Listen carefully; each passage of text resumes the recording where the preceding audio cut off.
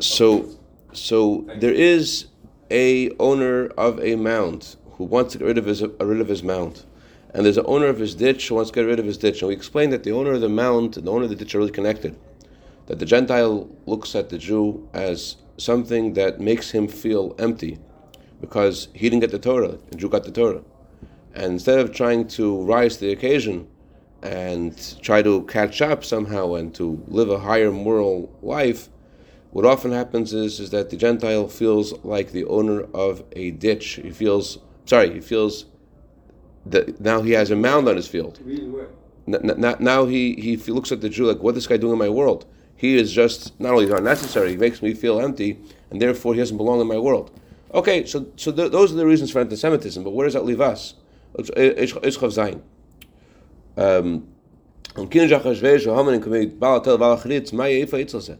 Achashverosh and Haman are respectively like the owner of a mound and the owner of a ditch, what's the advice for this? The Rebbe remarked with a smile, he said to get the Gentile drunk, they'll find another Gentile. And also, even when he's drunk, you could also do something not good, as we find unfortunately, as it happened by many pogroms, Rahman al-San, not only the Gentiles who were sober were involved, also Gentiles who were drunk were involved. So getting them drunk is not the answer. I guess it was like, they ever said this for Regan on Purim, like, okay, let's give them some l'chaim. Will that work? No, it won't work.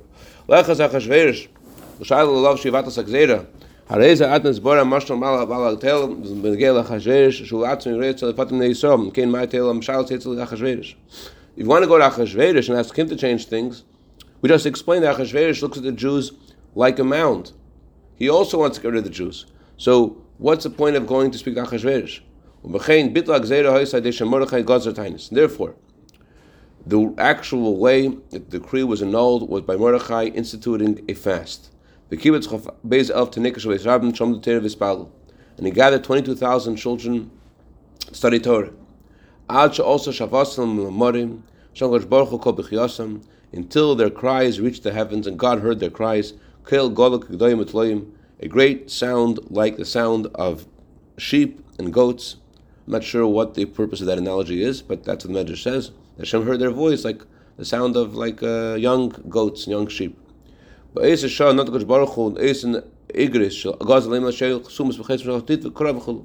that moment, Hashem took those letters that the decree was written on and was sealed, and He ripped them. As just to point out, make it more powerful, the voice of the kids. That there sounds. Little kid goat. It's louder. It's also softer. It cries. It reaches the heart stronger. Uh-huh. So it just wants to prepare it. I'm guessing. Could be. Because it could be that's the whole thing. Why didn't he get all the Jews? It doesn't say he get all the Jews, even though he asked the Jews to do the same thing, but the emphasis made it the Tinoikos. The children, the pure voices of children, where it says only because of their voices does the world exist. This is going on in Ukraine. So mothers and children fleeing the country is what's ripping the world apart. Right. In addition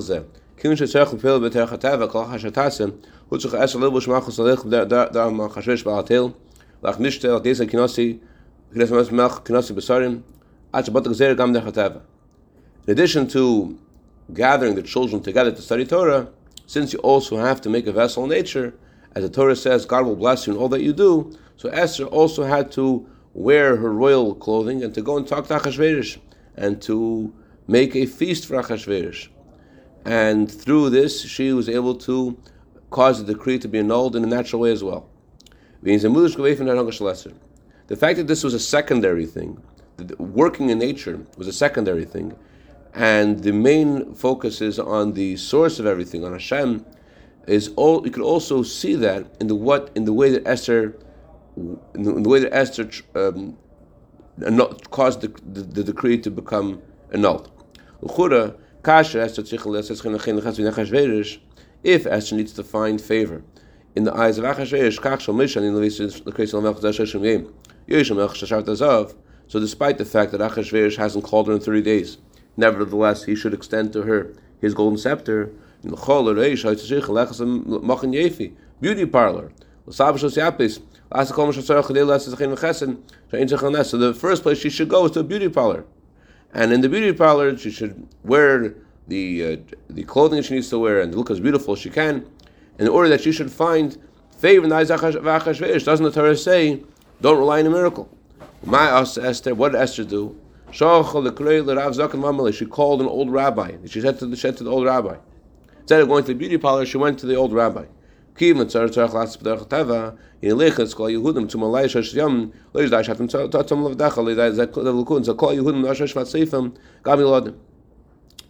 we have to do something now in the realm of nature, so therefore, what should we do? Gather all the Jews, and they should all fast for 3 days and nights for me. It's not enough that you old rabbi, that you fast. Rather, gather all the Jews, even children, everyone should fast. Gamani, and I too. I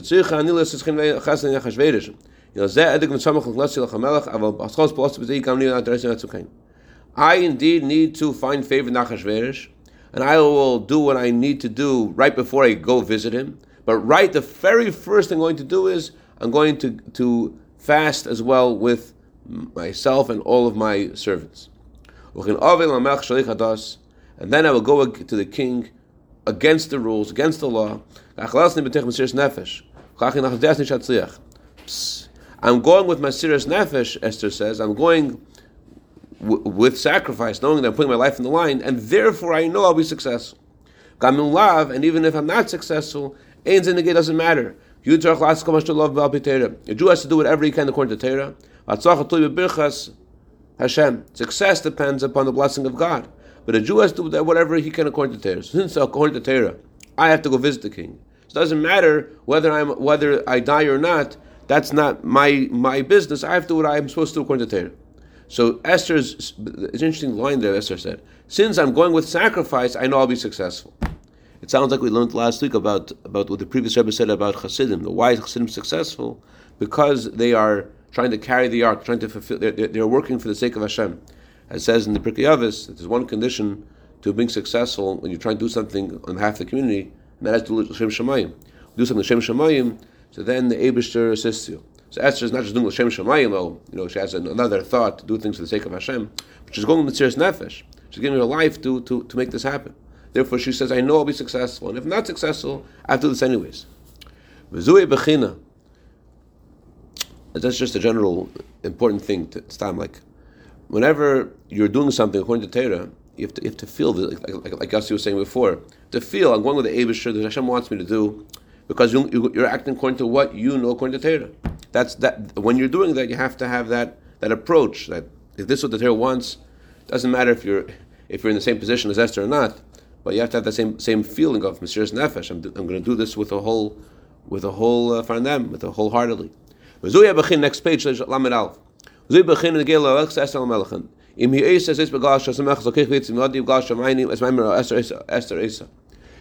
Esther going to Achashverosh because she's relying in the language of the Torah on my strength and the work and the might of my hand, or in language of the Torah, is she doing this because she wants to fulfill the words of Mordechai? What's the litmus test to tell why she's going to Achashverosh? How can you tell what's motivating her visit to Achashverosh? When her approach to the king is in a way that she also fasts, as Esther, my Marcha Esther is,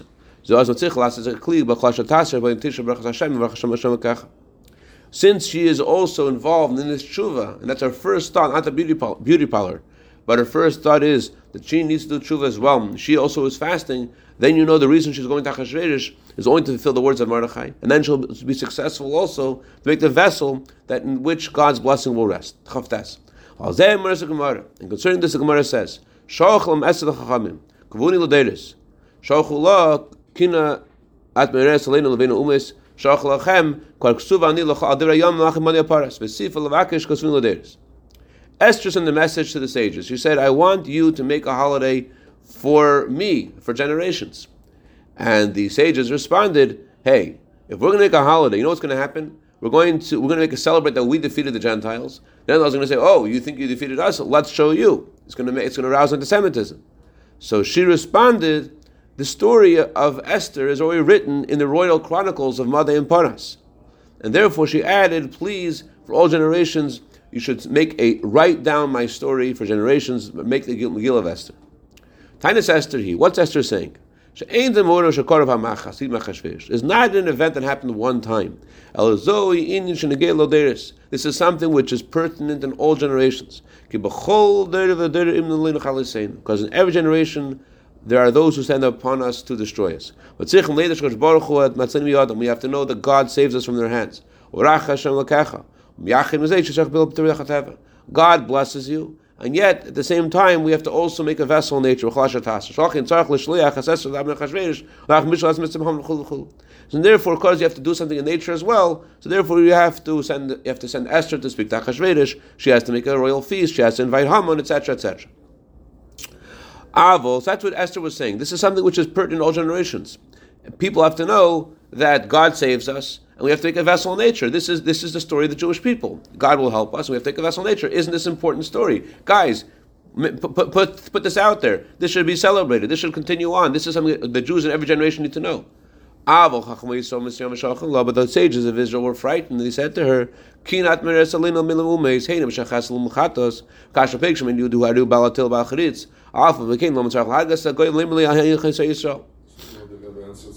one second, hold on.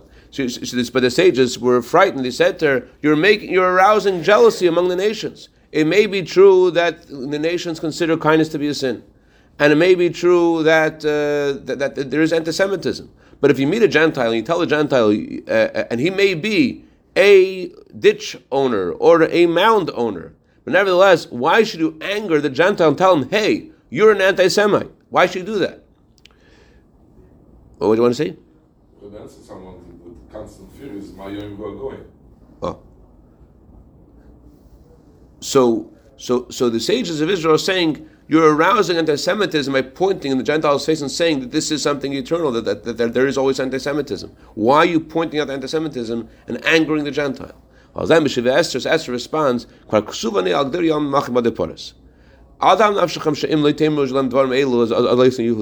don't think, this is written in the Royal Chronicles, don't think that if you won't tell them these words, they will not hate Jews. This is not something new. They know this. This is written in the Royal Chronicles of all the countries. But the Gentiles, nothing will change. The only thing that will change is the only thing that's going to change is the Gentiles know this. The only thing that's going to change is there are Jews who want to fool themselves. Therefore, write me down. Write my story down for all generations. So at least the Jews should know that this is the situation by the Gentiles, that they view kindness as a sin. And then they'll know how they need to act. Then they'll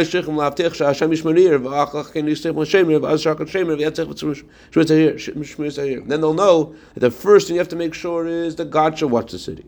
And then, after you ascertain that God is going to watch the city because you connect with Hashem and do tshuva, then you should hire the guardian. And then the guardian will be successful in guarding the city.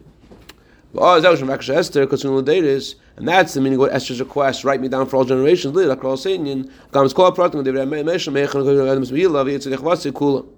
Esther says, don't just write the general point, write all the details. As the Mishnah says, that in order to fulfill the mitzvah, there's an argument in the Mishnah how much of the Megillah has to be read.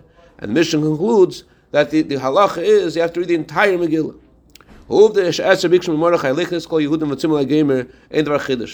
The fact that Esther asked Mordechai to gather the Jews and fast is not something novel. The Rambam says halacha that when there's a time of trouble, as we find in the Chumash and Tanakh, you make a fast day. That's not what's novel with the story of Esther. What's unique over here is that Mordechai told Esther she should go to the king and she should beseech the king for her people. Esther could have responded to Mordechai. On a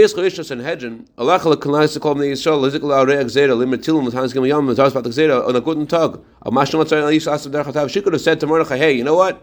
You're the head of the Sanhedrin. Gather the Jews. Cry to Hashem. say to Tehillim, fast for 3 days, the decree will be nullified, and have a nice day. Why do you need to do something in nature? But nevertheless, although Esther could have said that, and rightfully so, nevertheless, since Mordechai said we have to make a vessel in nature, although what he was asking her to do was definitely dangerous, Esther did not ask any questions. Since this is a psak, this is a ruling of the Sanhedrin, this is a ruling of Torah, even though this is a ruling of Torah, and it has to be understood also in our minds, but nevertheless, you don't ask questions. This is the halach. Because Esther, kasuna ladeiris, achad dama she'ani osar l'sapras hamis b'chutz kim shekar kusa anichulu chilim l'sheyidayim l'yitzchich l'shmesh v'chelis me'enklen l'achas matamit she'em yudim. This is what Esther's request was. Write this story down for all generations. First of all, Esther prefaced this by telling the sages, don't worry about what the Gentiles will say, because they wrote the story down too. The only people you have to convince are the Jews. Every year read the Megillah. And learn the story every year that Achashverosh and Haman are compared to the owner of a ditch and the owner of a mountain respectively. Mashum Shavar, next page. Shavar is closing the Achashverosh and Haman be'efan shashin l'gamin akotza l'kotza. Kach she'en da stam sipur yafa agud she'en amaisa shal achin kriyas n'sayim memiz she'en shans Yaakov tech shir v'likuchulu zeiru klotza kol akol deres kulam. This parable that the Medrash gives of the owner of the mountain and the owner of the ditch explains to us a whole different perspective of what was going on between Achashverosh and Haman. There wasn't anything, as we learned before, it wasn't anything that was a result of a mistake of Mordechai or the anger of Haman was excessive. Rather, this is something which is pertinent for all generations. It's not just a nice story. It's not just a story that after you read it, you say the Shoshanas Yaakov and you sing a song. Rather, this is a message for all generations. So, what's the message that the Megillah is telling Jews in all generations? Shimu Yehudim, listen, Jews. In every generation, there are the owner of the mounds and the owner of the ditches. So you cannot rely on the Gentiles. The only one we can rely on is our Father in heaven. I was thinking about this passage of the Gemara yesterday. The Gemara says that one of the signs of the coming Mashiach is there's nobody to rely on. And mamish, you see this, like it's so obvious that there's no one to rely on. And that's a sign of Bias Mashiach. The only one we can rely on is our Father in heaven. And our Father in heaven says,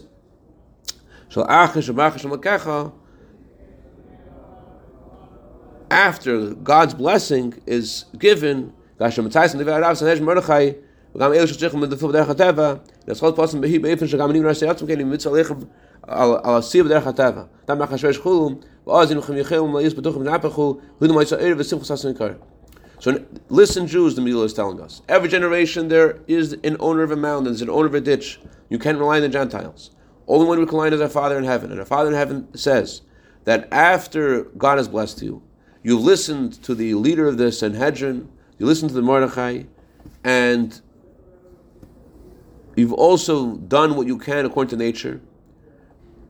The very first thing that you need to do is, you have to do both, right? But the very first thing you need to do is, as Esther said, I will fast too.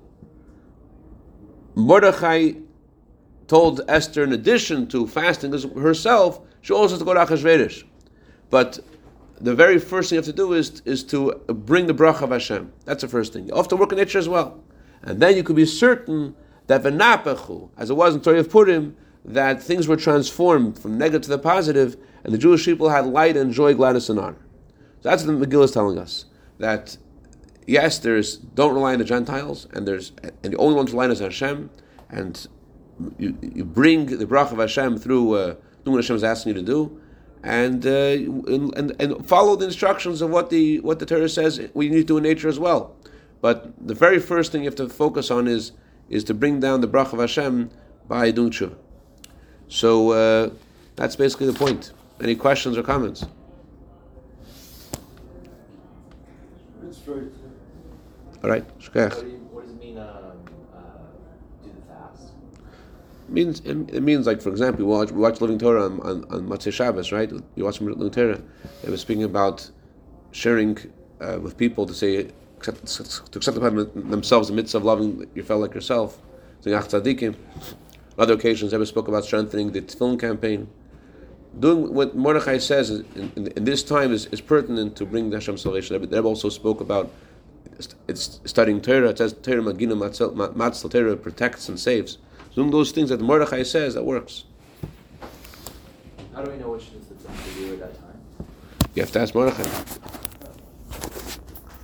Where is he?